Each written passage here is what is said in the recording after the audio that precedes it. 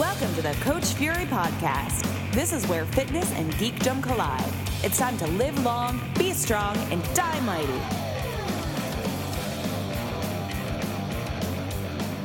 Hey everybody, welcome to episode 49 of the Coach Fury Podcast.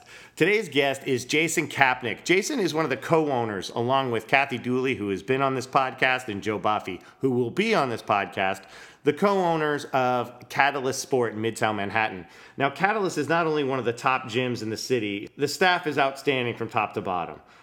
But it's also where I do my independent training. And as an independent trainer, I've seen places where you see a high variable of quality in the coaching, like from shit show to awesome. And it's always awesome at Catalyst. And they're also the people that host most of my workshops. So most of my workshops in the city are either at MFF Bowery or at Catalyst Sport. So I'm excited for you to hear from Jason. But before we fully get into Jason, let's talk about myself. So we're in August, which seems crazy, and I only have a couple of workshops in the States lined up for the rest of the year before I head over to Tokyo in late October, November, and hopefully Taiwan.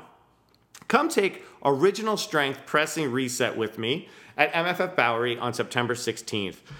Folks, Original Strength is just a very direct, simple way to not just, we're not trying to replace what you do, but to enhance what you do and to make your life easier as a coach working with people. And potentially, especially if you're in the hardstyle world like me, a different perspective on what strength is, whether it's tension, feed forward, or reflexive strength.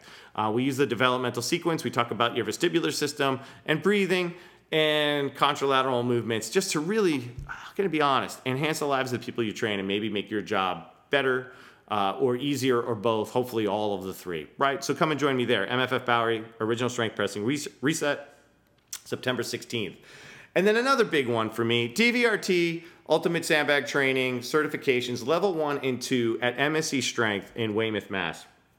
Now, a lot of the times that I'm finding when we talk about programming at courses or with my online crew, I coach a lot of trainers, is we tend to get a little lost on how to progress movement, how to regress movement, how to strategize different things to build towards an end goal, as opposed to just doing more of the same. And I don't mean random acts, but really how to break apart movement in a way that is direct, makes sense, is safe, and works for your client. DVRT provides that. Right? So forget about the sandbag. DVRT stands for Dynamic Variable Resistance Training. We really look at a rounded, well-rounded view of movement as opposed to just a big 6 of kettlebell land or the big 3 of barbell land. Not putting those things down, but to have an expanded world view, right? Great photographers tend to not have one lens. They have many. And it's using the right lens to meet a person's goal. So come and check this out on September 22nd and 23rd at MSC Strength in Weymouth, Mass. And you're also going to find out how awesome the Ultimate Sandbag is as an implement when put to use through the lens of this system. But it's also a way you can look at stuff no matter what you're doing in terms of looking at movement. So I don't want you to just think it's solely a sandbag user course, because it's so much more and really had a dramatic impact on me as a coach right out the gate. I wouldn't be where I'm at, not as a presenter. I wouldn't be where I'm at as a coach on the day-to-day without having taken this with Josh years ago. So come and take that in September. Then I'm going to be off to Japan and hopefully Taiwan. And then when we come back, so far 2019 starting to line up, RKC at Momentum Fitness. Thanks, Marco. March 2nd and 3rd. So that's a lot that's going on course-wise. Also, come and take some personal training with me. If you're practicing for a hardstyle cert or your own Ultimate Sandbag cert, I've got those techniques pretty well in hand to coach the shit out of them and help you crush your cert or course. If you just have questions, need programming, want accountability. So I've got personal training and small group classes here in Brooklyn, in the Gowanus area of Brooklyn. And then I've got online coaching if you can't get to me. So you got ways, right? Just go to CoachFury.com and everything's there, including every episode of this show. Now, big things are happening here, right? We're about to hit our 50th episode, if you don't count the bonus episodes that weren't numbered. And we're also about to hit our first full freaking year of this show without missing a week. So thank you all for listening. And I'm going to say thank you, and I'm going to ask for a small favor. If you have listened to 3 or more, right? If you've listened to 3 or more of the episodes of this show, please head on over to iTunes and subscribe and rate it, if not review it. That stuff helps us get in whatever magical algorithm and helps us get to more people. I'm not looking to make money off of this, but I think sometimes we talk about cool stuff that'll help people, and it gets the word out on coaches that you might not normally be hearing their names on some of the other shows. So just take a moment to just hit subscribe, and if you feel like 5 stars, boom. And I would super appreciate it. But even if you don't do it, you're awesome, and I thank you for listening to the show, and I'm going to stop rambling as I bring you episode 49 with Jason Kapnick.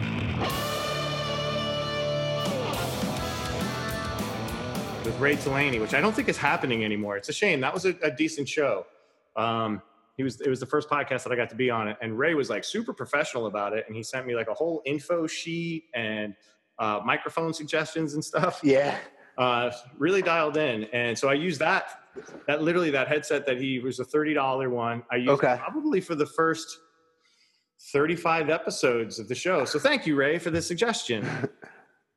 And then as it started getting more like, I'm really loving doing this, people seem to be listening to this. I'd always been saying, if you want to become a Patreon, this is not a sales pitch, listeners.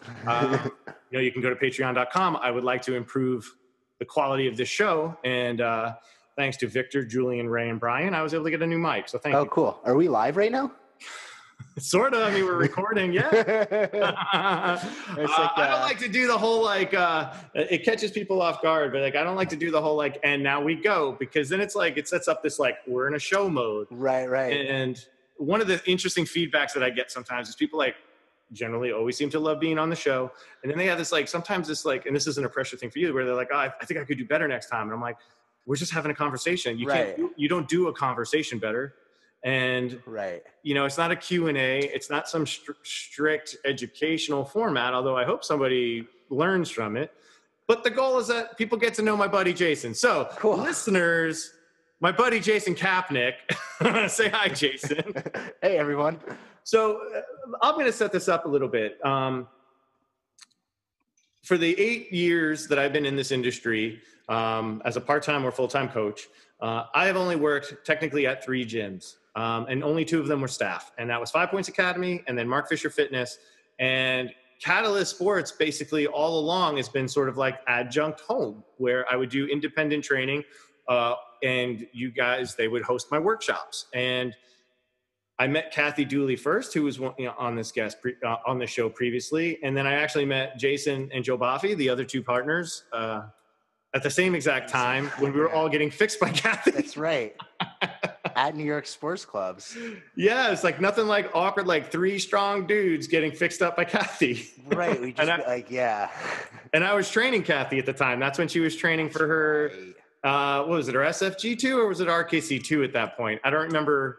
We got to know each other all around the split. Yeah. Well, I know that Kathy and I did the SFG2 together, but I think when I met you, I almost think I hadn't even done my RKC1 yet, but then I think I must have. I feel like you were already a beast tamer at that time, because that SFG2 that you were at, I was an assistant instructor on your team. That's right. We were lucky to be, on Doug's team. I fucking love Doug. Doug's awesome. Doug announced sort of his, I guess, what do you call it? Retirement from Strong First recently, whatever. Still doing other stuff. I guess, huh? Resignation, I guess. Under good circumstances from what I understand. But Doug was I remember going to that cert and I just offered to help, and I was supposed to be on kind of admin deal there. And then Nikki Snow, Mark's wife, was pregnant, and they needed a little extra backup because she wasn't feeling great. So I got on Doug's team, which was actually who I wanted to be on, because Doug was the one that I didn't know there. Okay. And then that ended up being, you were on that team. Charlie Weingroff was on that team. That's right. Anna was on that team. Jason Pack was on that team. Yep. Fucking A. That's the great thing about these. Michael Rossler was on that team. Oh, yeah. Gosh, man. That was a good team. That was a great cert. That was a great weekend. I'll say for that one, that was and fucking Sam Griffiths, who hasn't been on this show yet, but Sam left and would end up training with me forever. Sam was the Brit.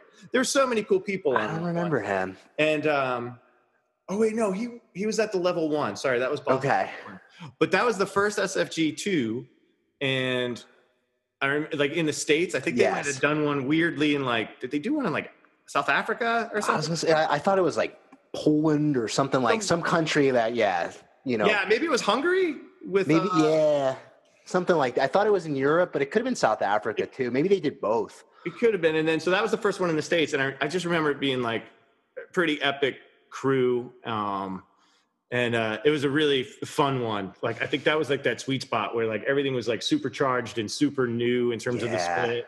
And I remember being really stoked to be on your team on that. That was the first of many snatch tests you've counted for me. So one of the cool things about the show, and I actually had this idea, and I might put this into action, is when people assist at workshops, right, or certs, whatever it might be,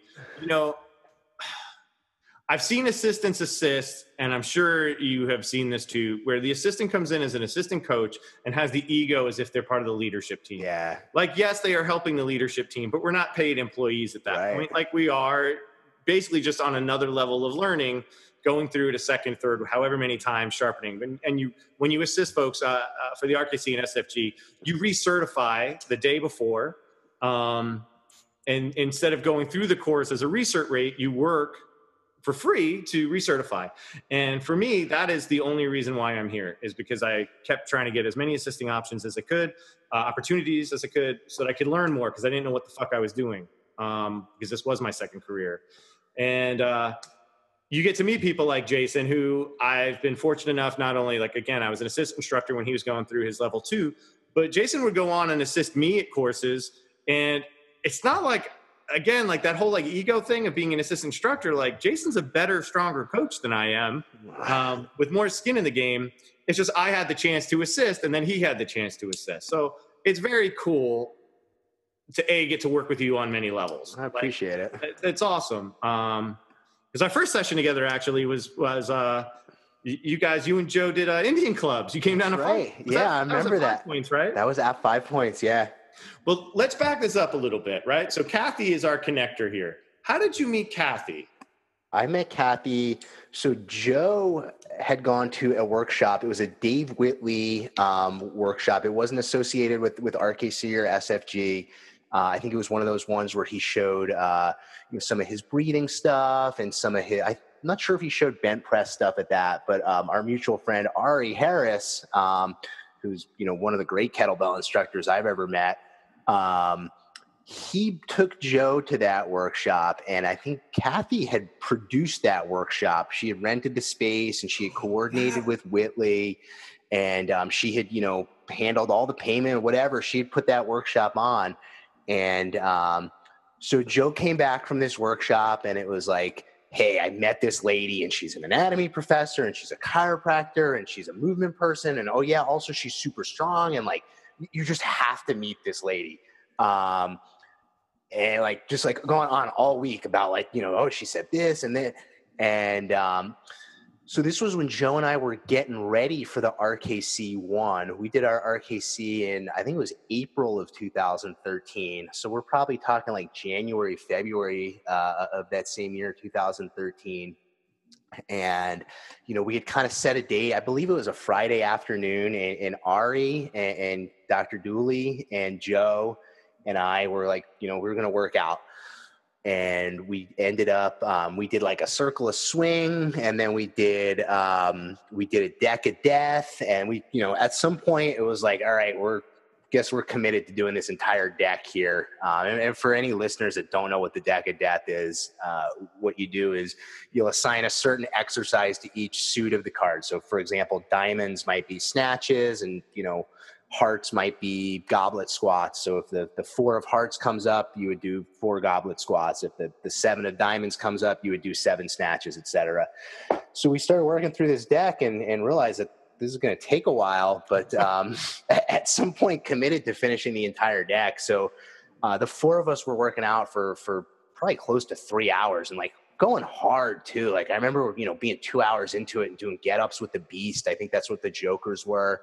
And, after all that, Dr. Dooley assessed me. That was the first time she had assessed me. And it was like, just this kind of like eye-opening thing of like all these things of about my body and about my movement patterns and about my alignment that I had kind of like felt on like a almost pre-verbal level that she was able to say, oh, you don't do this, this, and this, and it made all these amazing connections. I remember she assessed my rotation and, going to do a rolling pattern and like just cramping extensively and not even able to do a rolling pattern. And keep in mind at this point, I was all-state midfielder in lacrosse. I played Division I sports. I was already, deadlifting into the 600s at this point. Like I had gotten pretty far as an athlete on what turned out to be a pretty shaky foundation. And so Dooley assessed me, and I was just like blown away with her findings and just how like intelligent and in depth it was. And we ended up going to Bear Burger after, the four of us. I think my wife joined us at that point. I guess she wasn't my wife then, but and that was when Dooley said to me like, hey, like, are you going to do Beast Tamer at the RKC in 2 months? And I was like, well, I can't do a pistol squat. For some that don't know me, I walked on my toes until I was like 8. I was probably a good case of someone who didn't crawl enough and just started walking too early. Is that true? So what caused you to walk on your toes? Was it just something you picked up as a habit? Like, I think that I was probably as a baby similar to as I am as an adult of kind of just go a little bit.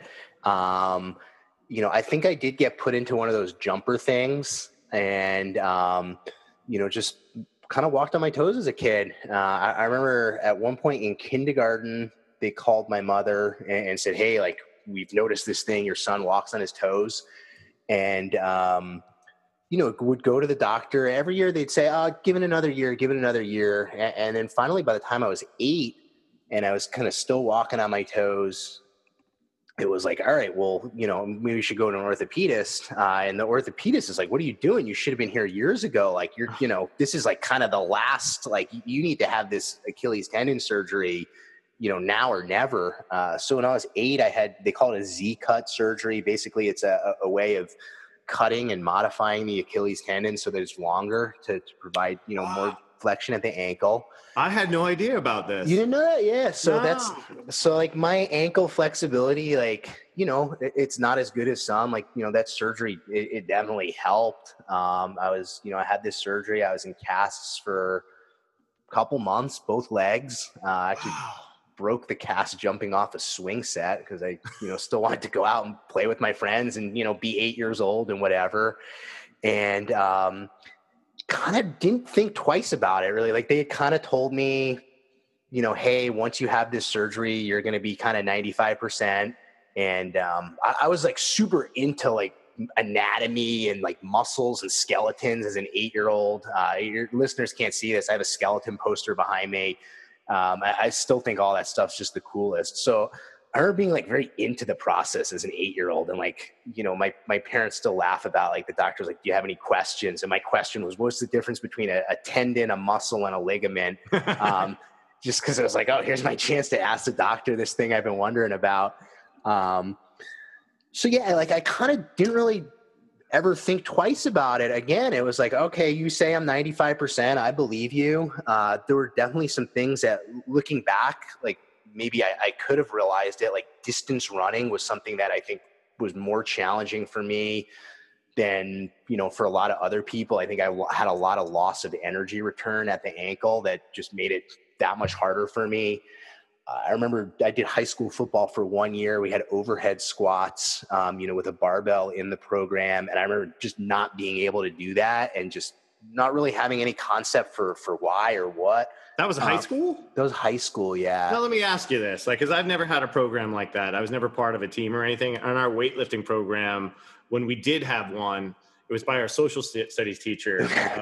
I'm forgetting what his name was, but he was awesome. Like, so this is going back into the 80s. This would be the mid to upper 80s.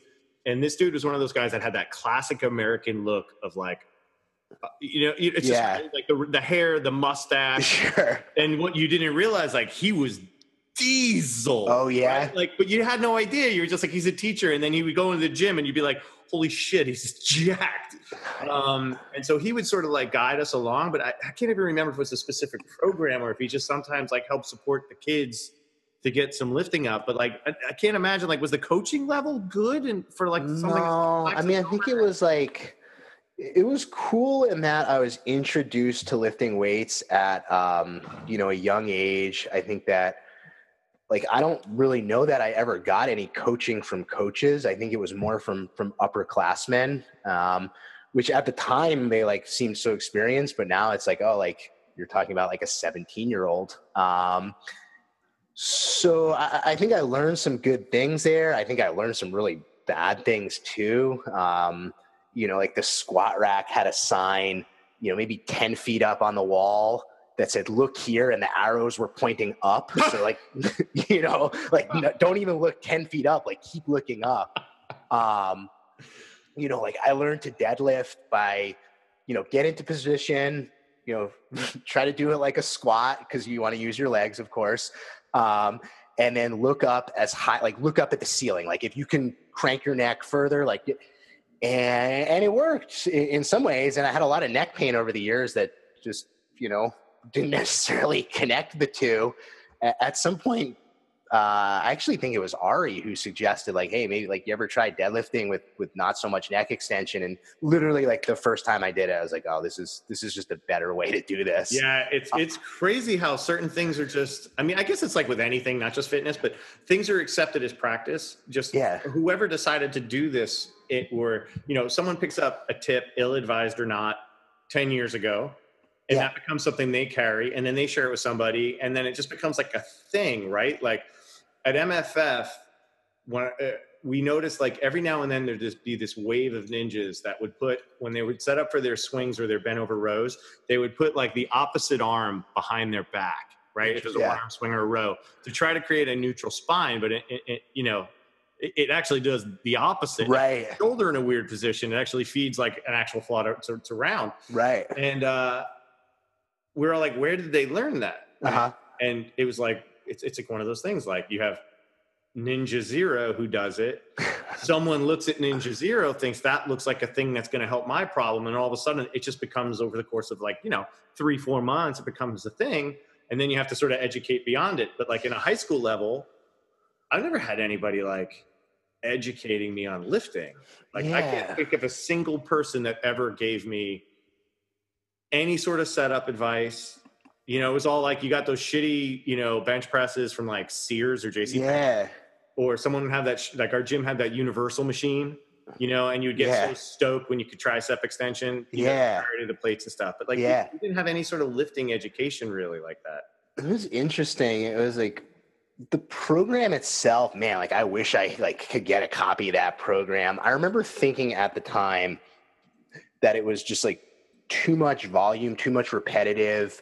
And keep in mind my context, like my main source of education outside of that was bodybuilding magazines, where it's like, hey, you train legs once a week, you have a leg day, you have a chest day. Yep. So I remember being frustrated with that strength program from the football team. And this is like literally the 1 year I ever played football. Basically, the old coach retired, the new coach came in. He was a really good dude. He was one of the gym teachers, and basically no one was playing football in our town because they hated the coach before him. And when he came in, a lot of the high school guys from other sports, did football for the first time. I remember being frustrated that I wasn't getting stronger or making progress, or probably more important to me at that age, that I wasn't putting on muscle and getting bigger. So even with the volume, you weren't putting on muscle? I just, who knows? Like, was I going to ask if that was like a hypertrophy armor building strategy before they probably had the term armor building. It's so funny because it's like, I just had no context or cognitive framework for what was going on then outside of bodybuilding. And then, like I said, that was the only year I played football. So kind of after that season ended, that was when I got more into bodybuilding stuff and saw a lot of success. Like by the time I was a senior in high school, I had, put a lot of weight on my lifts and added a lot of muscle to my frame. I was probably 155, 160 pounds as a sophomore. I did my senior lacrosse season at 192. And a much leaner 192 than probably the 160 was. But yeah, it's so funny when I think about it now, having this conversation is probably the first time that I thought about it in years, that in some ways I was lucky that like, yeah, we were squatting and we were deadlifting. Like, I think we were even doing cleans, barbell cleans, which I think I remember conceptualizing as a shoulder exercise. Like a ballistic shrug, right? Yeah, sure. It's like, it's like an upright row, but faster. And then you turn it over. But that was like kind of one of the few examples, to kind of go back to how we got on this topic. One of the few examples of like, hey, here's this overhead squat. I can't do it. I have no idea why. And I think, it was almost certainly that I was so restricted at the ankle. And then to circle us all the way back to how I met Dr. Dooley, who introduced me to you, is that really until I met Dr. Dooley, it wasn't like I really thought of that as a restriction. And it's not like she introduced this to me as like, hey, here's this limitation you have. It was like, oh, hey, here's this thing. And if you work on it, it's going to unlock a lot of power for you and unlock a lot of athleticism. So she had said to me, this was on a Friday, like, are you going to do Beast Tamer in 2 months? It's like, well, I can't do a pistol. I've never done one before.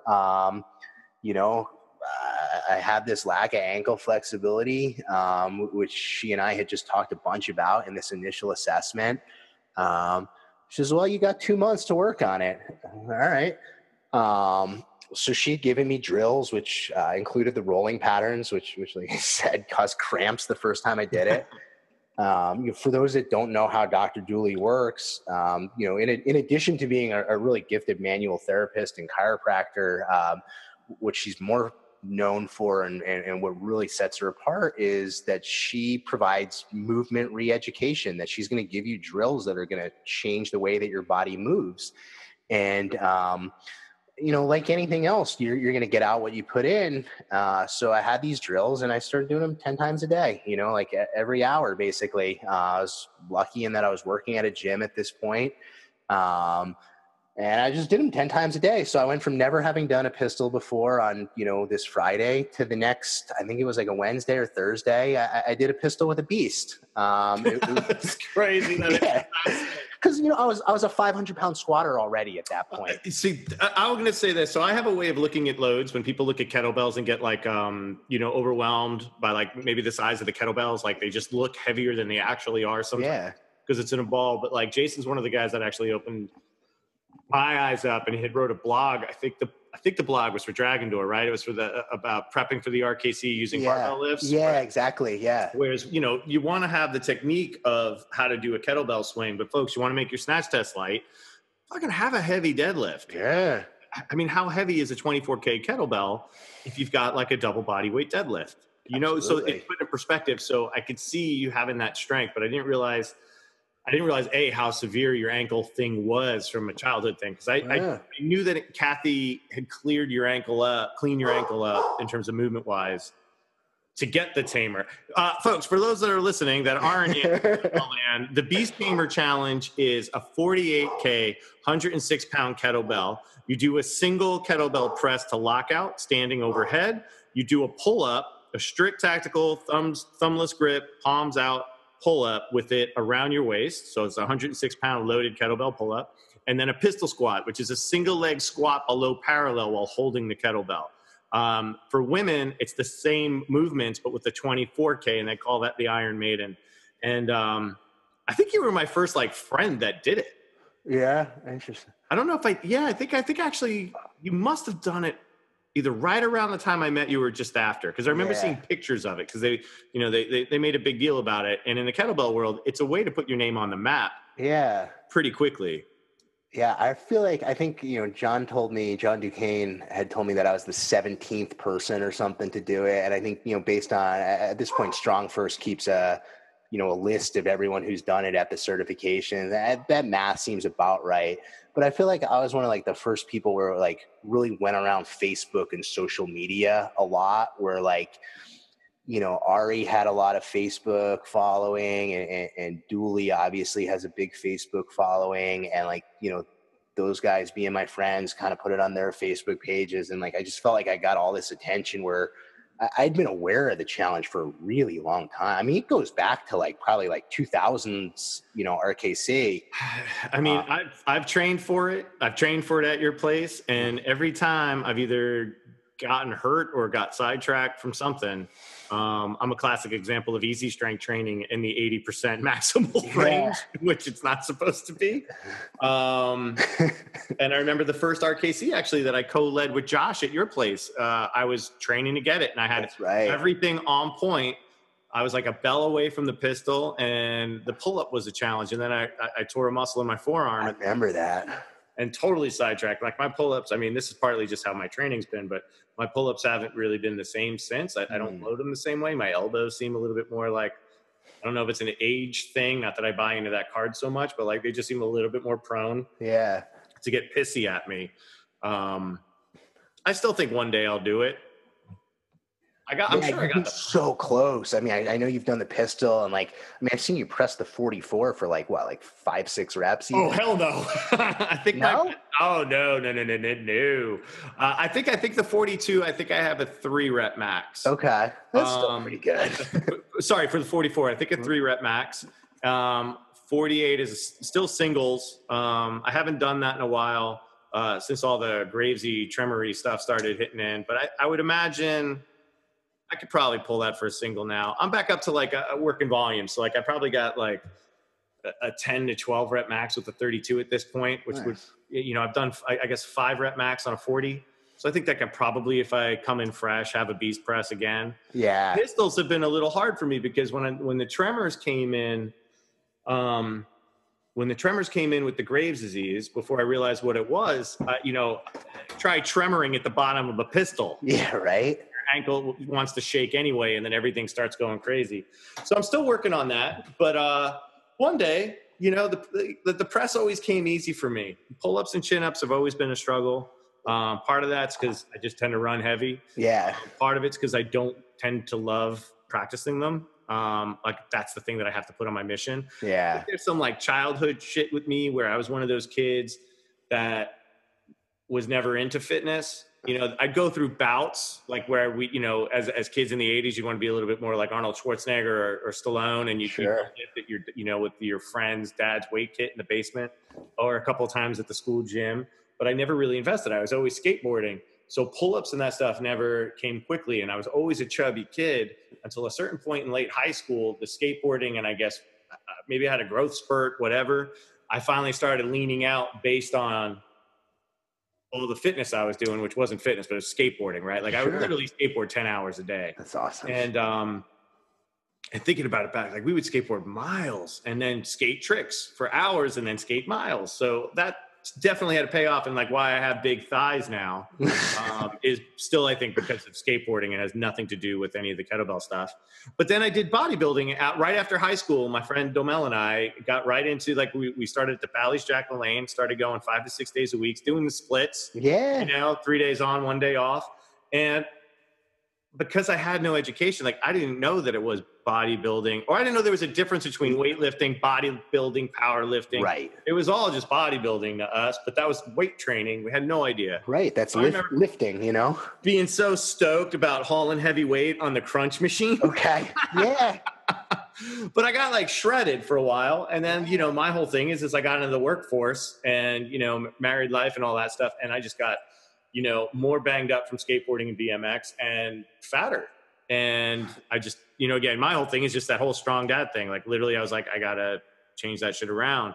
So one day I'll get that. But my goals are different, especially after the thyroid thing where I just want to be strong again. Yeah. I'm not really concerned aesthetically. The only aesthetic thing I have is like, as a coach, I know we're supposed to model that we walk what we walk. But like, when I go and press a kettlebell a certain amount of times at a certain amount of weight with solid form, I think I walk the walk pretty fucking good. Yeah. Versus somebody that could be like super shredded and kind of weak, yeah, I'm not judging them, but like, that's kind of useless to me. It's like, there's like that fine line between like, listen, like you don't want an out of shape, personal trainer any more than, you're going to take investment advice from a homeless person. But like, I work out at a commercial gym. Like I've spent a lot of time in commercial gyms, and like, anyone who spent any amount of time in those boxes, like, there's a lot of trainers that look great and they don't know their ass from their elbow, that they just have good genetics, or, they're athletic and, they've found something that works for them, but they're not really able to help their clients. And something that I think, you've really put out there and done such a good job with is that, like, personal training is not about the trainer. It's about the client. It's about helping people. And, so yeah, there always is that kind of weird, dichotomy between, like, yeah, like, it is about me to the extent that I want to live my brand authentically. And, like, I want to be a good example, but at the other side of it, like, it's not really about me. It's like, who knows what my genetics are compared to someone else's genetics. And, like, I've had clients that are, more ripped than me, and, I'm still able to help them. Yeah. It's and what is, like, actually, like, the results that we're trying to portray too, right? So right. If a trainer's super shredded and they're not really enjoying their life, in terms of, like, meals, socializing, whatever, because that is part of it, right? Like, yeah. To stay shredded, you have to be, but like, also, like, in terms of being a representative of what we do. So you're spending all this extra amount, and I'm not, like, folks, I'm not putting anybody down here, but I think this is a perspective that doesn't get viewed at, right? So we're trying to represent what we're selling to people. But if you're spending, like, so much time hyper monitoring your food, where you're not going out, you're not having fun when you want to have fun, you don't have kids, you work at the gym, not that that's an easy life at all, but, like, you work at the gym, the person you're training might have, like, a 12 to 14 hour a day job, 3 kids, bills, like, and that time that they get to eat with their family and maybe have pizza, that might be, like, the best time of their week. Right. So remember, it's like the movement and the fitness and the advice is the part, but, like, you aren't necessarily modeling what that person's going to aspire to. Yeah. Because the impact on their life will be too great in a potentially negative way. Yeah. Right? So I always look at it like this, like, so this is my goal with anybody, because this, dude, like, I don't know how many people come to you for nutrition advice. Like, nutrition's always my personal weak link. Like, I like to eat crap with my kids. I try to perpetually clean it up. I like beer a lot. But my takeaway is this: people come to me to either lose weight, get strong, or put on muscle mass, or move better for the most part. The one thing that I can guarantee them is to move better and get stronger. 2 things, right? I can guarantee that. I can't control, I can give advice, but I can't control, and I'm not a licensed nutritionist or dietitian anyway, I can't control what they do the remaining hours of the day, the week, the month, the year, right? And I don't want them to feel shitty for that, as long as we set the expectation up that, like, look, if you want to lose this weight, but you're doing this, you're not going to lose the weight, or it's going to take 8 times longer than it would if you do. But if you're happy. Now, my thing is like, if you focus on the movement and the strength side of it, you know what? They might get fired from their job one day and not afford us. Right. But they're still going to have those skills now of strength and mobility to keep with them that I think carry on longer than the 10 pounds they might have lost with us, right? Yeah. Those skills bake in a way, that muscle memory, the greasing of the groove, whatever. And I think that's, like, a really important thing. So, I do think, like, we want to be a representative, but also, like, I think some of the things that people relate to me is, like, they, 2 kids, people saw me rock this through a divorce, remarried with Kim. Like, I can totally relate to anybody's real world stressors. I'm also older, I'm 46. I know I look 21, and have had a couple of surgeries, right? And significant ones. Yeah. So, like, they can relate to me on that front. But you're also a guy who has, like, a lot of interests of, like, movies and comics and all, like, these cool things. And, like, sometimes I meet these guys who are, like, they're trainers and they're shredded and they've got their meal prep down, and it's like they're sitting there on the subway and they're thinking about push-ups. It's like there's just nothing, like, we all know these fitness people, like, a lot of times, like, people that compete in figure fitness, like, not to take anything away from them, where it's just like, this is your entire life, and, like, that's cool for you. Like, how many people from the general population are going to relate to, like literally, like, your great passion is your physique, and, like, all the more power to you, but, like, that's just not me. And that's not really anyone from the general population that I've really ever met, that want to approach fitness in that way. Yeah. Cause I mean, when you're that specialized, like, on a competition level, and we talk, this has come up on the show. Like, I don't teach people the back squat unless they're interested in powerlifting to compete. Yeah, me neither. Right? Like if somebody comes to me, because I just don't think it's that valuable of an exercise for a gen population person. Yeah. But certainly if you're going to compete in the sport of powerlifting, the risk reward shifts because you want to compete. Yeah. Like there's those things like, so I think that's it. The other thing, and this has been cool. I don't want to name them because I don't know if they'll feel bad, but we've had a couple of people go through certs that you've been a part of. Yeah. That I have spoken with beforehand that might be on the heavier side, that were strong, moved really well, but had that lack of confidence because of like their physique, right? Like I'm overweight, or somebody might think less of me. I don't know if I'm this, blah, blah, blah. I'm an enthusiast. I'm not a coach. And those people, time and time again, turn out to have the best technique, be way strong on the majority of the lifts, and also be excellent coaches because they are relatable, because they appreciate it on a different level. Yeah. And folks, if you know who you think I might be talking about, I am, and I love you. And I think it's like important to have you in this world of fitness, because that is the important thing to me too. And you can look great and you can move great, and if you can't communicate it to somebody else, you're a shit coach. Let's just be honest. Like if you can't talk it to somebody, like you're a race car driver and not a race car teacher. Is that a fucking thing? Race car instructor? Someone's got to teach them how to drive it, right? Someone's got to teach, right? Isn't it? What's his face? It's that's the sequel to Days of Thunder, directed by me and you, where the Tom Cruise race car movie. He's now a race car driver teacher. Okay. I don't know what I'm saying. You know what? I know this podcast. Does that make sense? Like, folks, like it's important. So, there's actually like I think it's a maxi pad or tampon commercial right now with like an overweight yoga instructor. And I kind of love that they do that commercial. It might be pandering a little bit, but I kind of love that. Like, I haven't seen this one. It's I feel like it might have showed up when Kim has the Housewives on, or maybe when I'm watching Jersey Shore Family reunion. Okay. Sorry, you were gonna say something, and I went off on my tangent. No, I think. I was just gonna say that I know this podcast is big on movie references, but I'm not much of a movie guy, so that one went right over my head. It is a early 1990s Tom Cruise, where he's a race car driver. Okay. It's I think Robert Duvall is the other guy who's his driver instructor teacher. Okay. Anyway, so it's not a good movie, folks. Don't go back it up. Don't go back it up. That's not a diss on Tom Cruise. I like the guy. Scientology, to heck with it. But like, I like that guy. So then you and Joe were working together at New York Sports Club, right? Yeah. Right. And so that you have Kathy in the mix. Now, when I met you too, and I busted Kathy's chops on this, she would like hint about that this company's forming without saying it, but she'd be like, yeah, we're going to be a catalyst, or like, we're a catalyst, but she wouldn't say like, we're opening a place named Catalyst. Now I know some of that was legal reasons, but how quickly from meeting her and the work on your squat to actually being like, hey, maybe we should open up a place. Like, what was that process like? It was fast. It was probably really just a couple months. It was like, we spent time with Dooley, and it was like, here's someone that like, just so closely matches our philosophy on fitness and on the way that we want to serve people and kind of the worldview of what our role could be in helping people.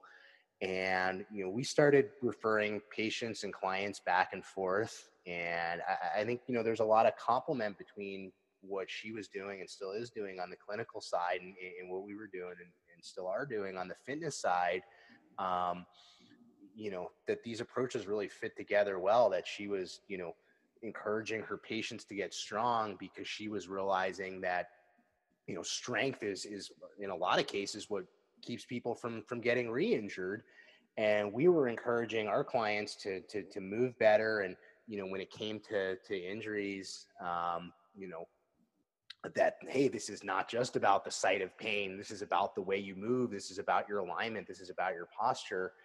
So we started sending people back and forth to each other, and we're just seeing really amazing results. And at that point, Dr. Dooley, I think, was renting space somewhere, and Joe and I were at New York Sports Clubs, which is, it was awesome for what it was. I mean, like for me, coming from outside the fitness industry, it was just really a great way to start at the bottom and learn the craft and learn the trade of fitness. But at the same time, after a few years at a commercial gym like that, like it's just, it gets frustrating in certain ways. So, at some point, I can't remember if it was who sent that original email, but it was like, oh, like here we're doing this thing. Like we've already got a bunch of equipment, like of just our own personal kettlebells and stuff. Like let's just rent the place and open something up. And we still laugh about that email of like, oh, like, yeah, we have some kettlebells and a cook van. So we've got almost all we need to open a business. It turned out there was a little bit more involved with it, but it happened quickly. I think by May or June of that year, I think we had an LLC formed, and we were like, out looking for space. It was not easy finding space, somewhere where you can have showers and have a fitness floor and be able to deadlift and not have to worry about damaging the space or who's below you for noise and whatnot. We would go into spaces and we'd be reaching up and thinking like, all right, well, could someone do a kettlebell snatch here? We have one client, he's actually still with us. He's like 6'5". And it's like, oh, is he going to be able to do snatches here? And the agent would be taking us around and I'd be like jumping up and down on the floor, like stomping on it to see how durable the floor was. But eventually we found our space and kind of never looked back. Your space is excellent. So they're located near several. They're in Midtown Manhattan, literally 2 blocks from Times Square. So like tourist world. A little bit of hell for local New Yorkers because Times Square sort of sucks if on that front. But it is like not a basement space, but it's a lower level space. Yeah. And there's, as of right now, is there even another company down there? Well, the lobby construction just finished. I think Weight Watchers is moving back in next door. Yeah. Which is funny because you would think, when you guys first got that, there's literally, you go down these stairs, folks, and there's one door is Catalyst. The other door is Weight Watchers. And how much referral do you actually get from Weight Watchers? I think in 4 years we've had, no referrals, but we've had 2 people from Weight Watchers who have walked by and kind of like said, "Ooh, what's this?" and walked in and joined as clients. One of whom did like extraordinarily well in our program, and one of whom like just kind of wasn't ready for it. I think, Weight Watchers, they serve, I think, an important function for a lot of people. I think if you look at it as nutrition advice, I think it's kind of garbage of like, bread and not counting macros and just no attention to food quality and stuff. But if you look at it for, I think what it probably more accurately is, which is an intervention for people who have a pathological relationship with food. Yeah. I think that they serve a really important function in the world. That there's a lot of people, like everyone, probably listening to this knows at least one person who was, severely overweight and changed their life through Weight Watchers. So I don't want to knock them, but I didn't bring this up as a knock. What I find fascinating is how so many people don't view the whole picture.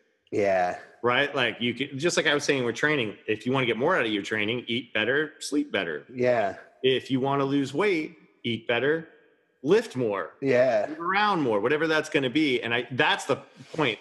For me, from what I've seen of Weight Watchers is I've seen people have short-term success because I think it offers some control strategies. Yeah. The rails a bit, right? Or if you just don't have the common knowledge of like, this is a quality food or not a quality food. This is portions.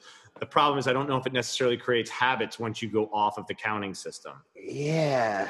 I think it's a good intervention for people that just like to break what they're doing. They have like a nice support system. I know a lot of people who are familiar with both have kind of compared Weight Watchers to AA.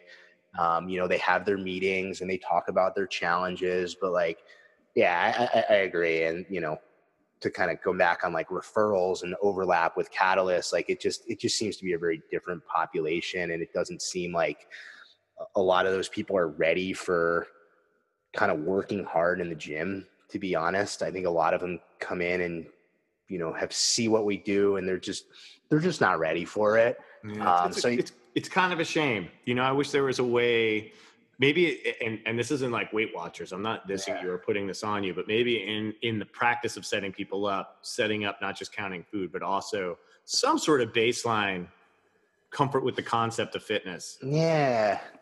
It's like, you know, I think it's just easier. It's easier to eat better when you're starting to feel physically stronger. Yeah. You know, like whenever you've like fallen off. So I'll say for myself, like, you know, and we've had these talks in the past, like I've struggled with my training over the last 3 years between just overworking myself, stressing out, trying to make money, traveling for work, where I've been very inconsistent. And I'm finally a few months in where I'm like, you know, 4 to 5 days a week. And I feel the difference. Like I can see the difference. I just feel it when I'm walking around. I'm just like taller again. Yeah. And, you know when I'm going to celebrate, and I know when I'm going to eat like shit, and it helps me with my stress eating. Cause that's one of my bad things is like I'll stress eat, and it helps me realize, cause I'm feeling physically like I don't want to damage this part of it.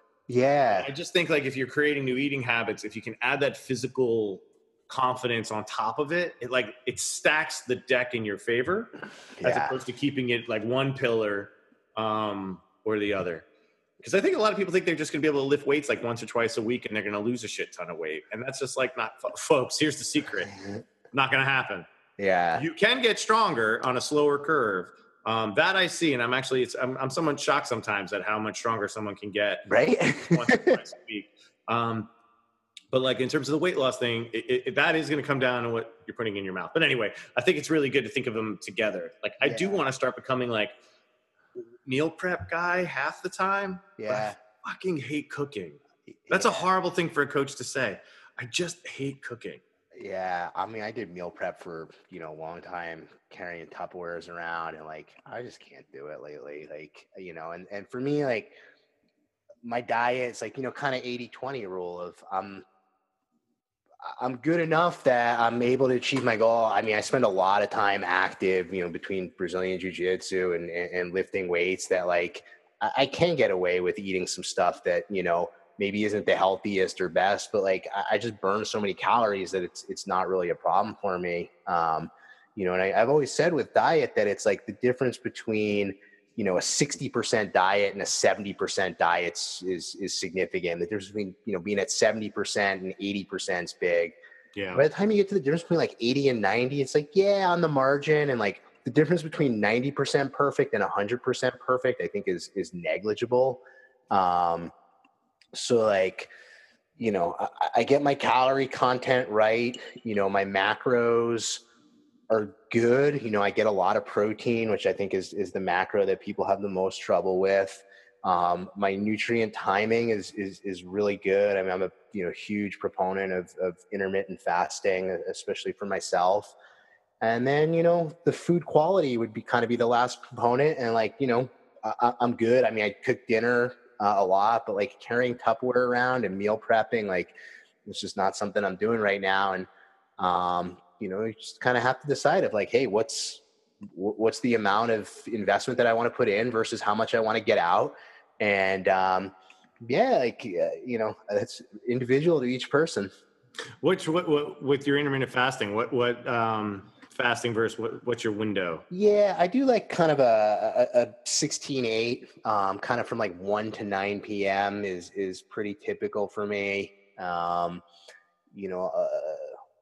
I'll typically have like before jiu-jitsu around like, noon or so, I'll have some almond milk and protein powder. So no carbs, but, or de minimis carbs. And then probably not have a solid food meal until after jiu-jitsu, around like 3 o'clock or 4 o'clock, and then stop eating around 8 or 9. So like, I mean, there's days where I might not have any food, any calories until 2-3 o'clock in the afternoon. There's days where like, maybe if I'm going to do a lot of jiu-jitsu and working out that day, where maybe I will, break my fast at 11 a.m. But, I've been doing intermittent fasting now for maybe 6.5 years. Wow. And people are like, oh, do you do it every day? And it's like, yeah, cause I wake up and I'm not really hungry. I'm just used to waking up and, maybe in the first hour, I'm a little hungry sometimes, but by the time I've kind of brushed my teeth, had some coffee and gotten on with my day, like I'm not even really thinking about food. Yeah, it's just part of you're hardwired for it. I know for me, like I got to give it a shot. I keep falling off the track with it. For me, it's like, the first 2 weeks is when the cravings are in, when Yeah. like your body's just used to Yeah. start sending those hunger signals, which like, they're like, you're not going to starve. And it's like being able to say no to them. So let's talk about the jiu-jitsu for a moment. So does Catalyst get like a group discount? Because all of you, I think at this point, maybe except for Kathy, are at Henzo's now. Yeah. A lot of us are. No, we're not getting any group discount. It's just, man, jiu-jitsu's got a way of like just really seducing. You're either into it or you're not. Like we were in a restaurant a couple months ago, and my wife noticed a guy who had a tattoo on his forearm that said jiu-jitsu. And she says to me, like, boy, like people are really like, they're into it. Like she says, I would never get a tattoo that says soccer on it, and yeah, there's just something about jiu-jitsu that like, once you start doing it, it's just so much fun. And so Joe, Joe's training at Henzo's. Joe is obviously doing Muay Thai and kickboxing there for a really long time before he, got back into jiu-jitsu. And then, Fabian's been doing it, and Lee Scantilides is at Henzo's now too. And I think it's, in some ways, it's just so consistent with our fitness philosophy too, because there's like a movement quality component, and there's a conditioning component, and there definitely is a strength component to it too, and the psychological component, like that. I think that's an important aspect of it. Yeah, I haven't fucked around with it. I'm really interested. I'm becoming friends with John Finn, aka Birdman, from Birdman BJJ out here. Okay. He moved into a newer facility about a year ago, actually less than a year ago, maybe 5 months ago. And it's a great spot, and it's literally 5 blocks, and John's a super guy. It turns out he's like an old training partner, friend of Ron Farrington's. Oh, okay, sure. Team leader. And we're talking about trying to do some stuff together. Super good guy, and it's like something I want to do, but admittedly right now I'm like, man, like finances, that shit ain't cheap. It's not just him, like he's worth every penny. But it's something that I'm definitely interested in. I know when I decided to go to 5 points for Muay Thai, coming off the 2 joint surgeries, jiu-jitsu interests me, but the idea of like I'd rather get kicked than my joints worked on. Yeah. And that was really the outlet, the decider for me on that. But I've realized now, it's like I've maybe like hit pads 5 times in the last 3 years. Yeah. So I can't even claim any sort of martial arts status. Not that I was like a high player in any way anymore, but I miss that outlet. But it's also, sometimes my interests are a little too all over the place. So it's like, there's the kids, there's Kim, there's, movies and stuff. And then now I'm like back at the skate park on both my skateboard. And now literally as we speak, my new BMX bike came in. So I'm on a 20-inch kids bike. Getting ready to go to a skate park. So I'm like, I need another fucking thing right now. Yeah. Jiu-jitsu is hard to do halfway too. And I think, my journey was like, I was first started in 2006 with jiu-jitsu and, back in college, 2006, 2007. And like, just fell in love with it, training, multiple times a day, most days. And, then I came to the city, was working in investment banking. And like, I think it's just a really hard thing to do even once a week, like it's one of these things where like now, for example, if I'm training 5 days a week, 6 days a week, like, knock on wood, I'm not so worried about injury. When I'm most concerned is like, if I'm gone for a week and then I come back. And I think that same phenomena is there for, people that are training once a week or that are inconsistent with their training, is that like, you're sore every time, you're not adapting. And I think, so I think it's a really hard sport to be halfway in. I think it's like, you're either all in or you're not in at all. And there's definitely an element where people really, it seems to fill both a physical and an emotional and a community hole that some people might have, like, from you guys with Henzo's, I know, Wes Showalter, who was on the podcast a couple episodes ago, going out to Balance in Philly. Like he's doing it 5 days a week now. Raj Law's big into it now from MFF. Okay. Like, it's just like, it's a thing. I want to give that a shot, but it's like also like, I think I'm just going to go to the skate park. It's physical. I think there's a huge community thing to it where I love like my family at Enzo's, my friends there, everyone there. I think there's an intellectual component to it too, of like what's Joe Rogan calls it, high level problem solving with dire physical consequences. But it is like, I don't know if you know, like one of my other hobbies is chess.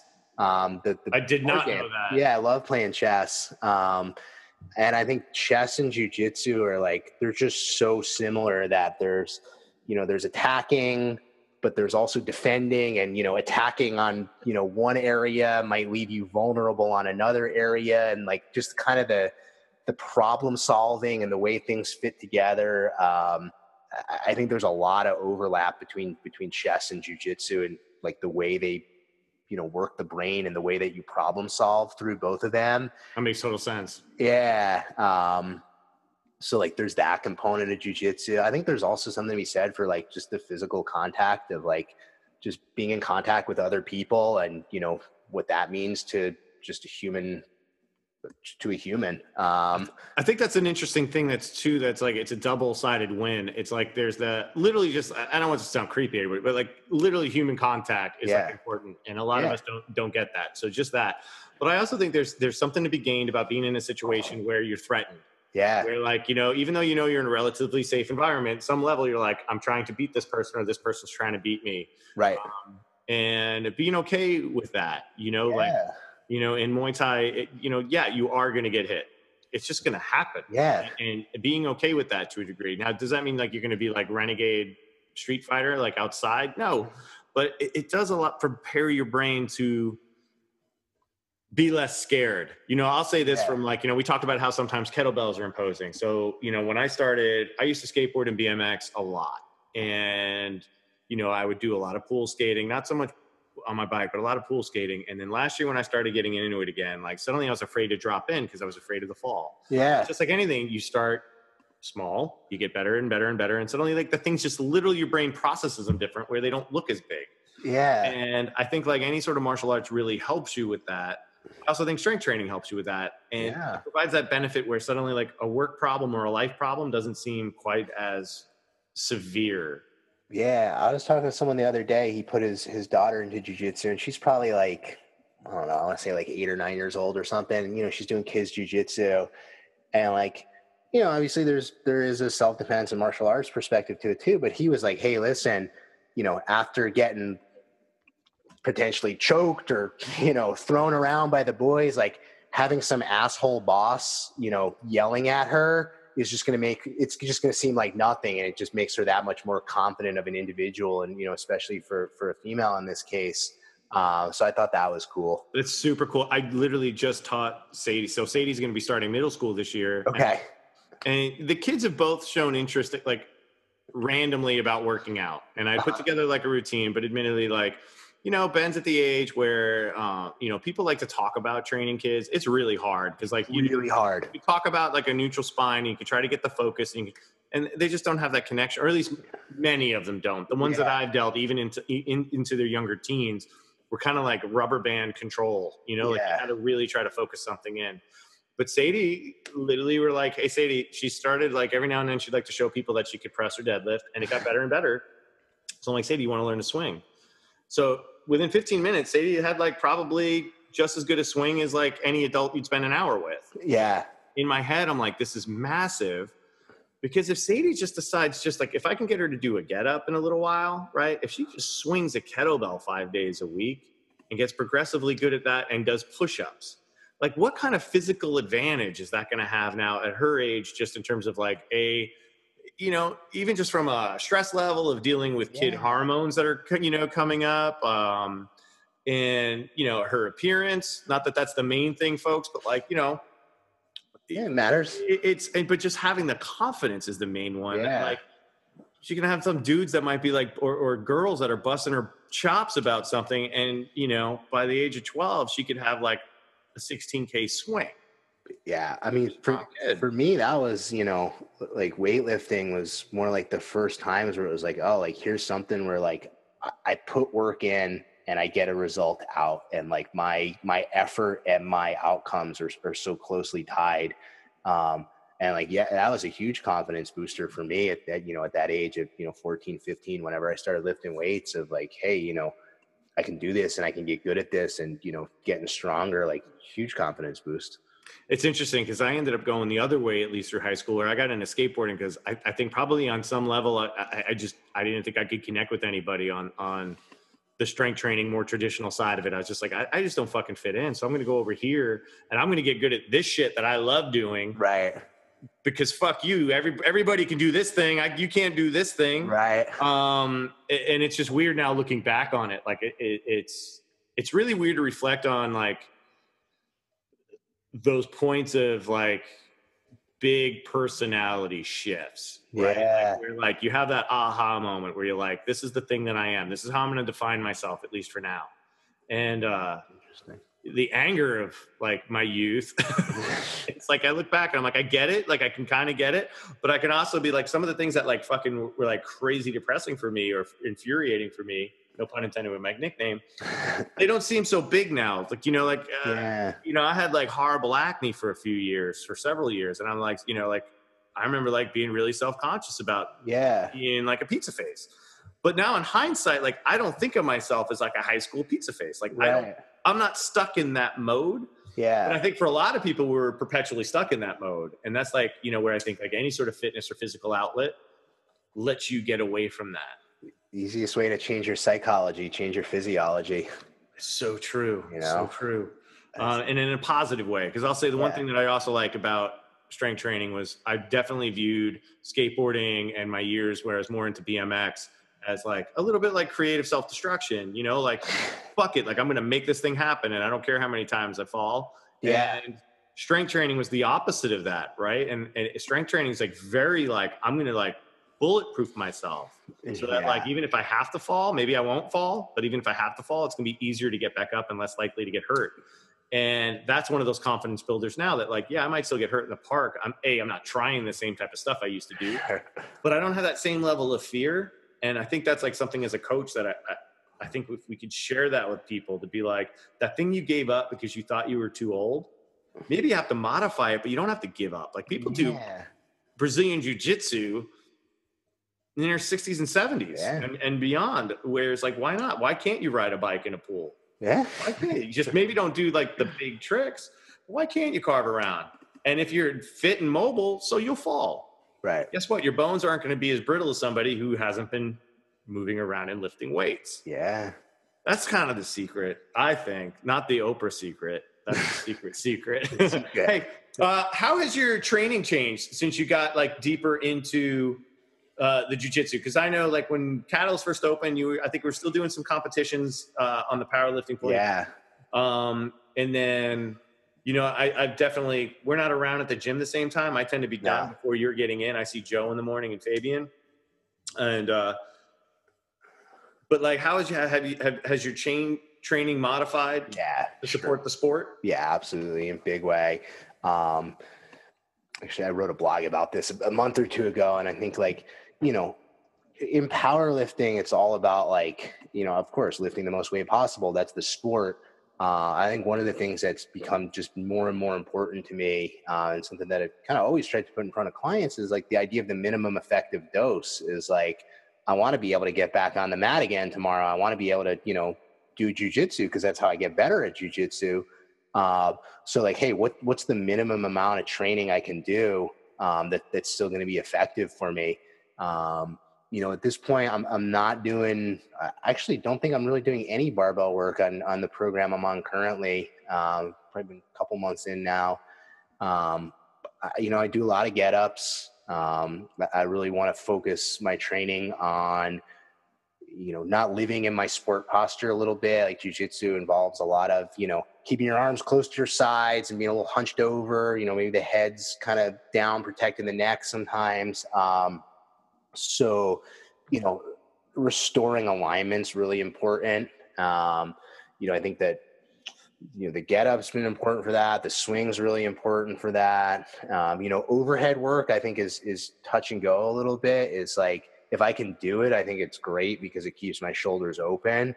But at the same time, it is more demanding. So like if I've trained hard and, I feel like my T-spine mobility is not great that week, then like, no shame in doing a floor press instead of an overhead press that week. Yeah.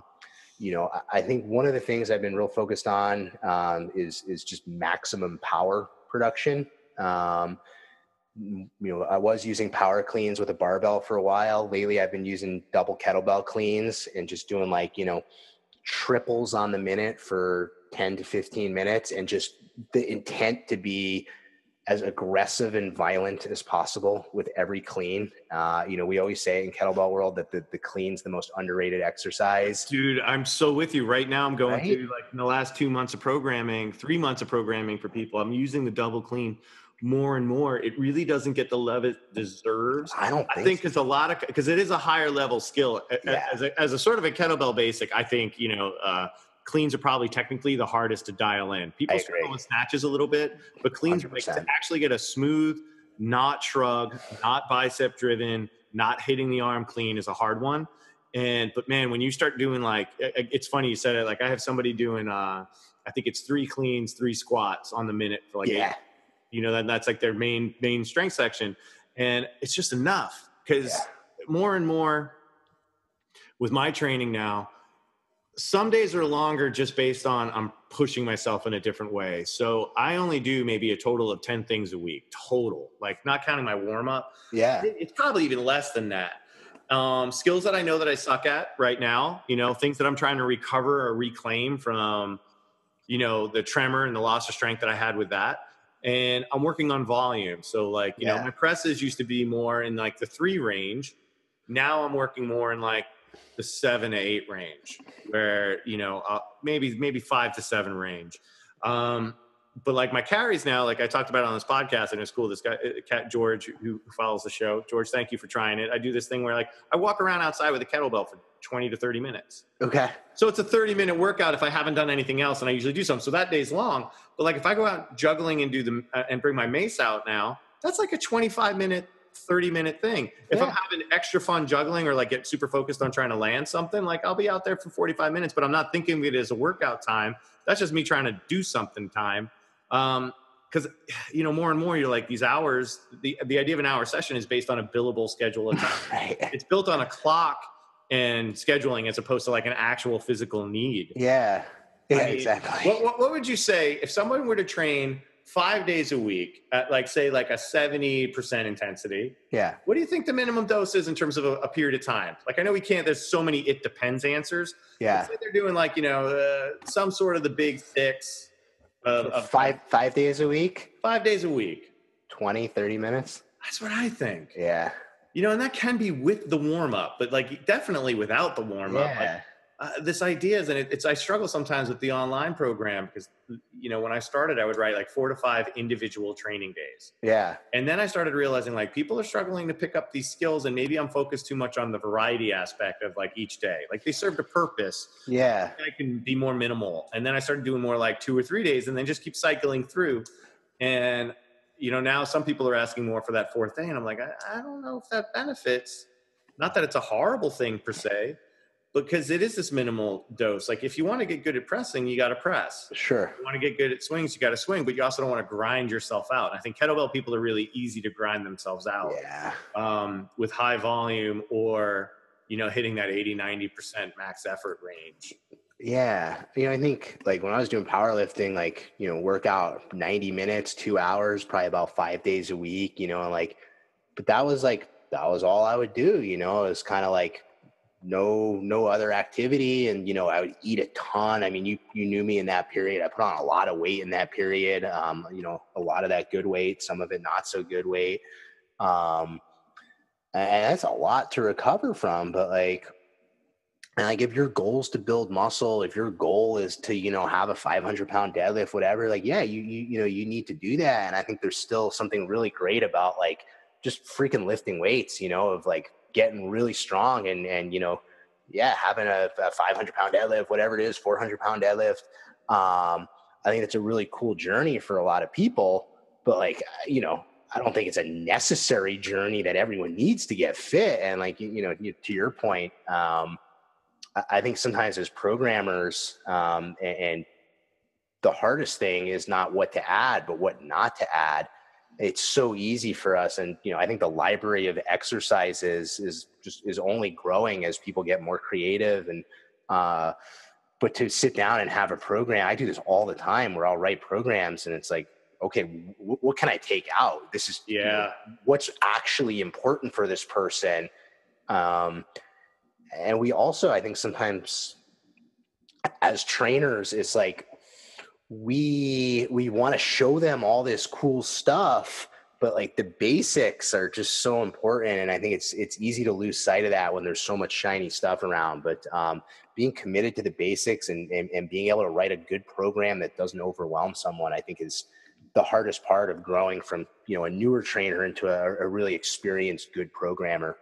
And I would say as a good owner of a facility, one of the things that has always impressed me about Catalyst and, like Wheels and Steph Wilberding, people that I've, kind of introduced you to that trained out of there. Wheels, I think, still does sometimes. Yeah. I haven't seen Wheels in a while, but the schedules might just not be matching. Like you and I don't know when the last time we ran into each other at Catalyst is. Probably when I had one of my desperation business lunches with you. So Jason's also one of the cats. And I'm like, what the fuck am I doing with my life? Is this crazy? How do I make this happen? Jason's one of the cats I talk with because he's a smart businessman. I think Catalyst, what I was basically going to say is one of the things that I love about Catalyst as an independent trainer, you can show up at some gyms and you're going to see a wide gamut of great to shit. Like just trainers that just are not good. And unfortunately, it's not always even just a learning curve thing. It's just they're not interested in being good because they have the sales pitch and they're making money and they don't have to be. And the thing that I loved about Catalyst is it puts you in the position, at least for what the type of training that I do, that I come in with my own people. And when they're warming up or they're working out, guess what? It looks like they could have been programmed by Jason or vice versa. Like there'll be moments where everybody, like there'll be 4 people doing dead bugs at the same time with their program just by chance. Yeah. Or, kettlebell swings or half kneeling presses, bird dogs, whatever. Like there's just such a commonality because of that. You don't need to get fancy. Now, the other thing I'm going to say this is there's been some stuff that I've seen that I haven't seen before at your place that have impressed the hell out of me that are just simple additions. Fabian was like the coaching him up, but I don't know if he wrote the program or not, but you had somebody doing a 1 kettlebell press with the opposite foot. I think it was the opposite foot on a box. The split stance, the high split stance. My gosh, I love that thing. It's such a good progression from half kneeling. Yeah, I loved it. And it was just so simple. Haven't seen it done. And I was like, holy shit. And then he had one of his, one of your members doing a row with a bird dog. So the bird dog row. Yeah. A 3-point supported row. Right. So and then adding in the bird dog. And I thought, wow, that's like so simple and makes so much sense. That bird dog row. Actually, I first saw it from Chris Duffin from Kabuki Strength. I know of him. I haven't met him yet. I mean, he's awesome. I mean, he's a 900 something pound deadlifter. I mean, he's some kind of savant. Like I think his social skills aren't all there from what I've heard. I get their newsletters, but like I haven't. He's like a mad scientist. I think he refers to himself as mad scientist stuff. And I feel like that's what the emails come, like the blog. I'm on their mailing list. I think some of the blogs come through as that. And so I saw him doing it on, Instagram or YouTube or whatever with 100 something pound dumbbell. And I'm like, oh man, that's awesome. And Fabian writes a lot of the programs. Fabian's our program manager. I was like, oh man, I got to tell Fabian about this. And literally the next day I come into Catalyst and I see someone doing it. Like Fabian was already on it before I was. And that's a cool one. I mean, it just makes so much sense, that bird dog row. So, but to go back to what you were saying about simplifying and having the right exercises, semi-privates really forced us to do that. When you're working one-on-one with someone, you can, maybe teach them stuff sooner and maybe that's appropriate. Maybe it's not, but, in semi-private, just by design of the way the program works, is there's 3 people with one coach. So like it's on the client to be that much more, a master of the basics and a master of the movement patterns, before we get to exercises. And, something that we hear a lot in the RKC and the SFG is how important that kettlebell deadlift is before the kettlebell swing, for example. And I look back to my personal training, one-on-one, and it's like, you know what? Like I was probably teaching people swings earlier than I could have, there's Definitely. I definitely did that. Squeezed out of the lemon of the kettlebell deadlift. And I think, as a trainer, there's kind of like 2 ways to approach it. And, as far as programming and exercise selection goes, and I see a lot of trainers that are they're trying to wow their clients. They have all these new exercises. It's something different every week. And I mean, I just can't keep up with that. There's no room to apply to actually see if it works. I'm just not going to win that game. But what I think is more powerful and more effective and more safe and more sustainable is, can you have someone do the absolute basic, and instead of saying to themselves, oh, he showed me all these awesome exercises and it blew my mind, have them say to themselves, wow, he showed me this really basic thing, but I realized that I had X, Y, and Z bad habit or movement restriction or whatever it might be, that it's like he had me doing just a basic kettlebell deadlift, and I couldn't even do it right because I didn't realize what a neutral spine is. So now we're working on a neutral spine. That's powerful. And if you can be that coach, I think that's the right way to do it. I think it's more sustainable. I think it's better for the client. And like I said, I just can't keep up with all the new exercises that come out every week. Well, I'll also say I've had people that have come in there so some of the people that I bring to Catalyst will be people that will generally train with me online, and then we do like a once a month, or twice a month, like check-in, right, to go over stuff. And they'll see your members, not the staff guys, but your members doing like 28K, 32K get-ups. Yeah. And, just owning those basics. But it's not in a way of like pushing PRs. Like that's the thing that I sometimes – I think, when we talk about hauling weight for the sake of hauling weight, I think sometimes, it's so easy to celebrate a PR, but, it's one thing to sort of create a baseline where somebody realizes like what a true 8 out of 10 is. Yeah. To show their potential a little bit. And I think there's that other end where we're pushing for that, like go heavier. Yeah. And, we used to have a lot of conversations at MFF about like getting the ninjas to go heavier. And I think sometimes too often we were putting the focus too much on going heavier with certain individuals when like, I don't know if the coaches were necessarily, myself included, going like appropriate level heavy, because from a coach brain, when you're starting to like dissect a move, especially when like, this isn't a diss on PRI. PRI is rad. But like, when all of a sudden there was like, everyone was getting into this new realm of like rib positionings and stuff. Like everyone went like lighter and slower on a lot of stuff to just focus that in. And yet we set this expectation sometimes with the people we're training to go like, go heavier, go heavier. Yeah. Yay, you went heavier. Maybe you just made it easier. I don't know. I think it depends on the person a lot too. And I always like to divide my clients into push people and pull people.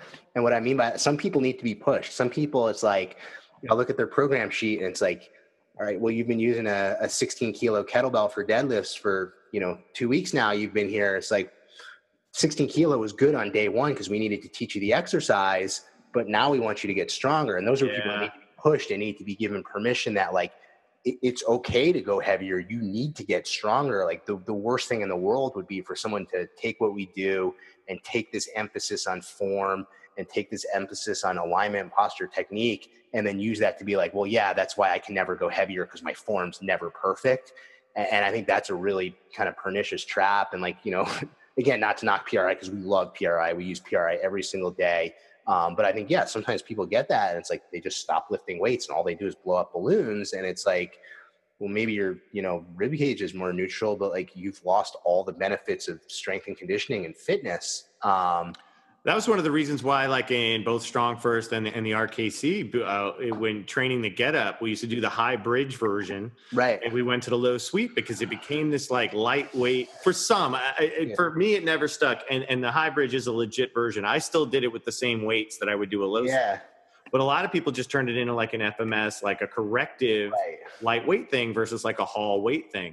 And just remembering what serves a purpose. But like while breathing will help people really across the board, you have to remember that like your focus, you might love breathing, but if you're doing like 20 minutes of breathing drills, like people are training you to get stronger. Like you're not a physical therapist. You know, you might be, folks, physical therapists, like do what you need to do. That's separate. You're a physical therapist. You know that you are a physical therapist. But. Yeah, we're talking from the strength trainer perspective of that. Like they're going to want to move and lift something, you know, even if it's not lift, they're going to want to move something, right? Yeah. Whether it's themselves or others. Let's switch gears a little bit as we start to wind this down. The kids are going to get dropped off shortly. Okay. One of the things that's really, we actually almost sort of touched upon this just then. It's one of the things I've always appreciated from you and Joe in particular is your ability to like go to a course and not get caught up in the hype value of a course. Yeah. And I know that like, you know, so Kathy teaches more than like, I feel like Kathy and Hankin and Kaori from, you know, and Travis from Japan, teach more than anybody I know. Like, I don't know anybody that has the level of travel schedules that are doing workshops as much as those folks. And, you know, I do a good amount, but I've tried to like narrow it down to about once a month. But you know, like when something new is coming through or something that you and I have gone together through or whatever, you have a really good criteria in terms of when things are getting trendy, when things are more like brand oriented. What do you use like when you go to a course and you come home with the takeaway? What is like your checklist to see if that was like a worthy financial investment, a worthy time investment, and something to apply in your training methodology programming at Catalyst? Yeah, I mean, I think we always want to compare it against kind of what we're already doing. And I think sometimes people go to a course and because of the way the fitness industry is, a lot of times you'll go to a course and whoever's teaching the course is going to spend a lot of time talking shit about other courses, about why their method's the best. And so I think we've always, you know, kind of as a group had a little bit of skepticism towards that of like, hey, like, yeah, this guy thinks, you know, his system is the best system in the world, but like, you know, he's also making his living on that and he's making money off that. So it's like we want to kind of like always have like a little bit of that skeptical eye while still being open-minded. And you know, I think that can be a balance to strike in and of itself. A lot of times when we take courses, it's not just one person, it's multiple people. So we're comparing ideas. Like I remember coming back from FRC, it was me, Paul, Jackie, and Kento in the car. And Lee Scantilides as well. And like, we were just talking the whole way up from South Jersey of like, oh, like, how's this compare to this? How's this compare to that? And I think, you know, to kind of answer the question of like, how do we evaluate this criteria is like, well, let's compare it to what we're already doing. And I think that in the fitness industry, there's this tendency to get kind of blinders and think that there's a certain best way to do things and to forget that there's so many approaches that are viable, that there's, you know, there's this thing and it's going to work, and there's this thing and it's going to work, and there's that thing and it's going to work. And maybe some of them will work better than others and be more effective and more efficient. But there's a lot of things that people are going to have success with, you know, whether it's bodybuilding or anything else. So we look at it and we're like, all right, well, is this a better way to accomplish the goals that we're trying to accomplish for our clients? You know, I think there's an experimental component to it too, of like, hey, let's try it. Let's put this into some people's programs. Let's try it with our own bodies. And does this do the job better than what we're already doing? Because we have a system that's awesome. And then it's just kind of that, like, you know, that Kaizen, that 1% small improvement approach of like, well, what can we take from this course and not throw our system out the window? What can we take from this course and just make it a little bit better? And I think by looking at each course in the context of the grander system of me looking at it as a way to improve our program rather than replace our program, it puts some good context around it. Cause like, you know, like you're saying, like some coaches will go to a course and then it's like, oh yeah, everything I knew last week was garbage. You know, everything I know this week is the gospel. Yeah, it's interesting, and that's until the new gospel gets written, right? Like the New Testament comes out 2 years later, something. You know, for me, it's when I go to something, and admittedly, like I get so excited when I get to go to something because Yeah. I don't get too often anymore. Like my teaching schedule keeps me away from the family enough that like Right. for me to take, another weekend away, it's hard. So like I'm I got into mace training thanks to Ben Marvin, and it gels well with my Indian club stuff that I've already been doing Right. for many years. And I'm interested in diving. So I'm going to get to go to a workshop at Kelly Manzone's place in Connecticut in a few weeks. And I'm like super stoked. Like I'm so excited to go and learn something new and be just the curious dude there. And then, I'm going to bring Gus Peterson, and I are talking about having him come back out in fall. It might be the first thing that I officially host here.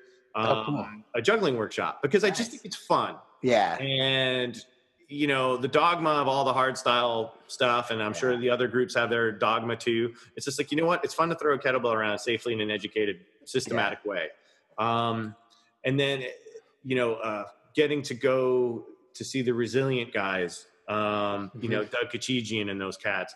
I love seeing them speak. But I don't get to do enough. But what I can't do is like go to a bunch of stuff and then try to rewrite what I do. Right. Now I'm in a weird spot where, yes, I'm a paid employee by several of the groups that I happen to teach for and also use as the majority of my stuff. But folks, the only reason why I'm able to teach for them is because I got good at them because I actually fucking believed in what they are. Yeah. Like, like OS, if I wasn't an instructor, would be a through line of what I do.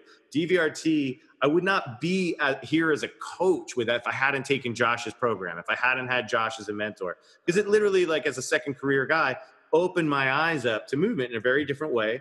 And, admittedly, I loved my first RKC. It taught me how to teach those moves, but it really wasn't like the course that taught me how to coach people in a programming and beyond way. It told me how to do kettlebell moves. Right. I try to change that. You've been a part of these where I really try to change that so that I think you really have. people can view it as a system. Early on, I had to help that with Josh's course, which was Lift at the time, which is actually getting a new lease on life, which I'm really excited about. They're going to come back with a new program. Really opened my eyes, which is like when I'm trying to get people to come to one of my DVRT level 1s or 2s. Yeah, it's about the ultimate sandbag to a degree, but like we use everything. Right.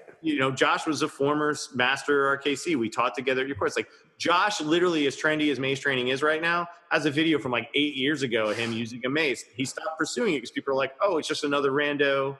Right. Like he knows the benefits of it. And now Perform Better is really trying to push mace. Yeah. As the lever bar. That's right. Which is just such a weird name for me. Like, I know mace people think like, Dungeons and Dragons and Lord of the Rings, but I just think like lever bar, it just feels like a weird one. Like I get leverage is like important, but kettlebell is not a ballistic ball. I digress. I'm glad that stuff's coming, into the light a little bit. Yeah. But like, for me, it's like when I go to something and I get to bring in, does it literally make sense? Like, does it change something? Like I'll say when I went to Doug Kachigian speak on a floor press, in terms of back position and arm position, it literally has changed the way I've taught it because it makes sense to me.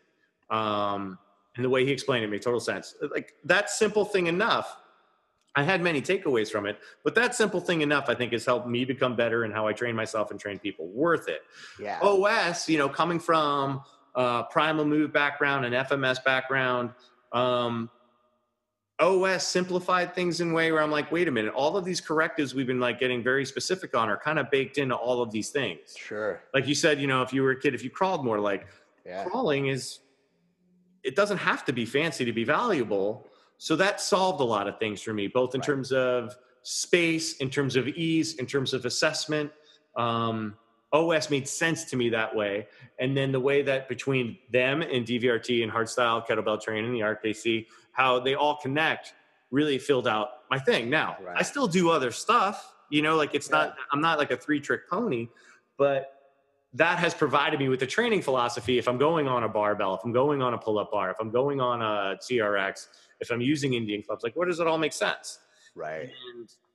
And how you guys have your philosophy, ours gel, we've ended up taking a lot of the same courses, but ours just gel well, which is amazing to see how it is. The other thing that I can't remember if I was talking about this with Matt Wilson I've recorded like the road to 50. Okay. I've been recording in the last 2 days because I'm going away and I want to make sure I don't fall behind. And here's the reality too, right?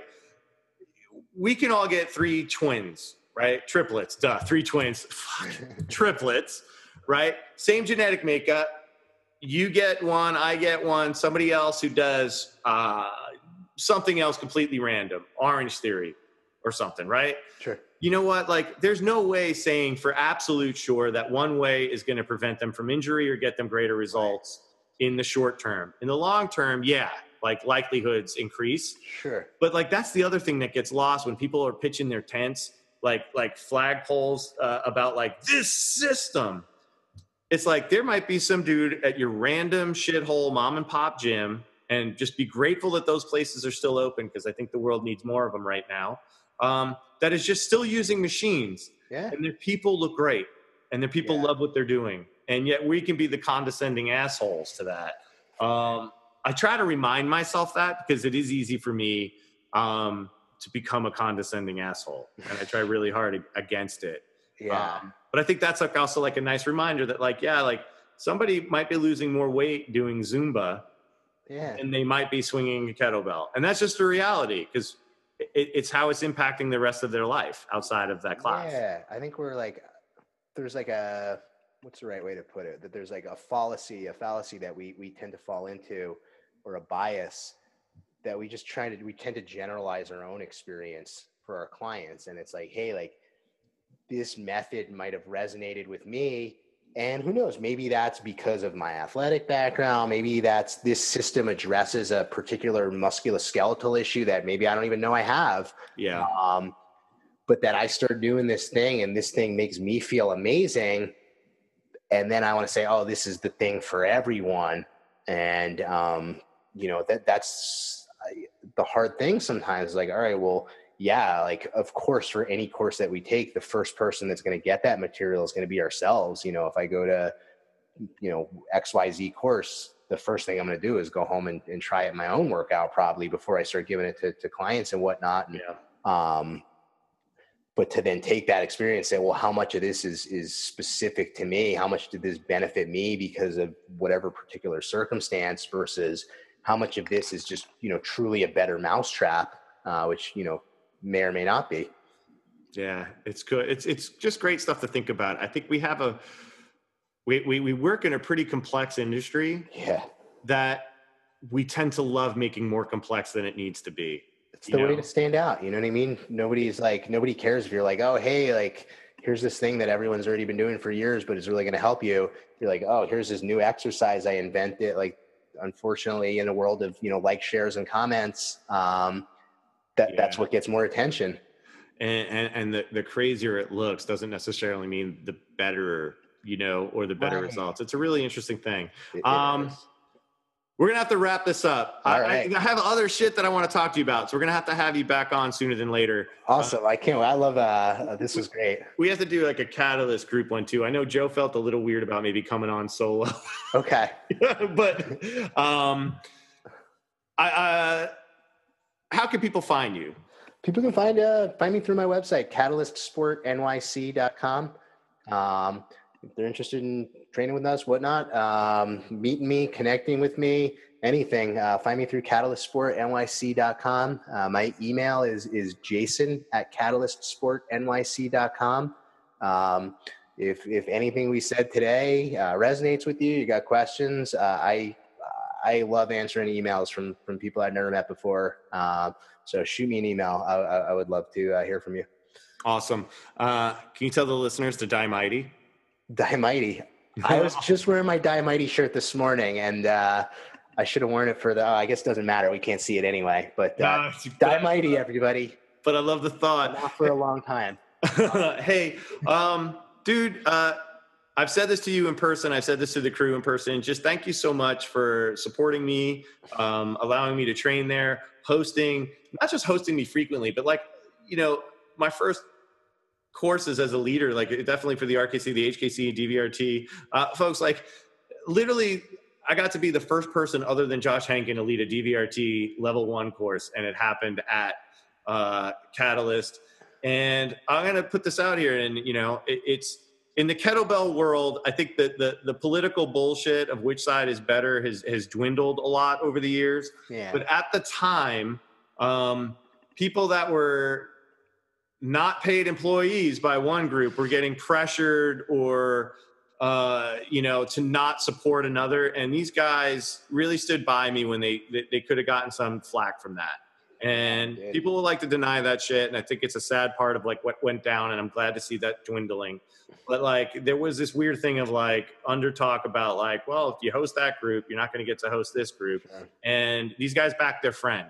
And, I will forever love you for it. And I'm just glad that like the success of Catalyst and, just seeing how it's grown and the staff, the staff has evolved.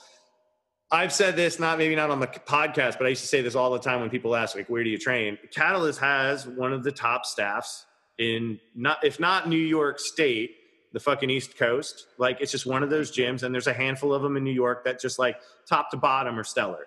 And you guys have one of them, and I really appreciate it. And it's reaffirming and fun for me as a trainer to go into a gym and be like, I'm not going to have to explain some rando crap to one of my clients, but also to be inspired seeing good cueing, good movements, new stuff like we talked about. It's just rad. So not just to you, but also to, Joe and Kathy and Fabian and Jackie and Spencer, Amari and like the whole, and Paul, the whole crew. I hope I'm at, Kento, Jake, Lee, Jake, maybe not so much, Jake. I love you, Jake Altman. I love you, Jake Altman. We'll get you on the show too, Jake. Just thank you for everything.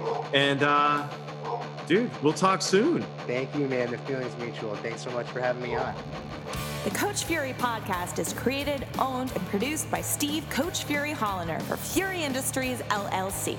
Music provided by the FTW. Visit the FTW.NYC for band, tour, music, and merch info. Artwork created by Glenn Gurrieta. Visit glenngurrieta.com. That's GLENNURIETA. Or follow him on Instagram at Glenn Gurrieta. Voiceover by Laura Palmer.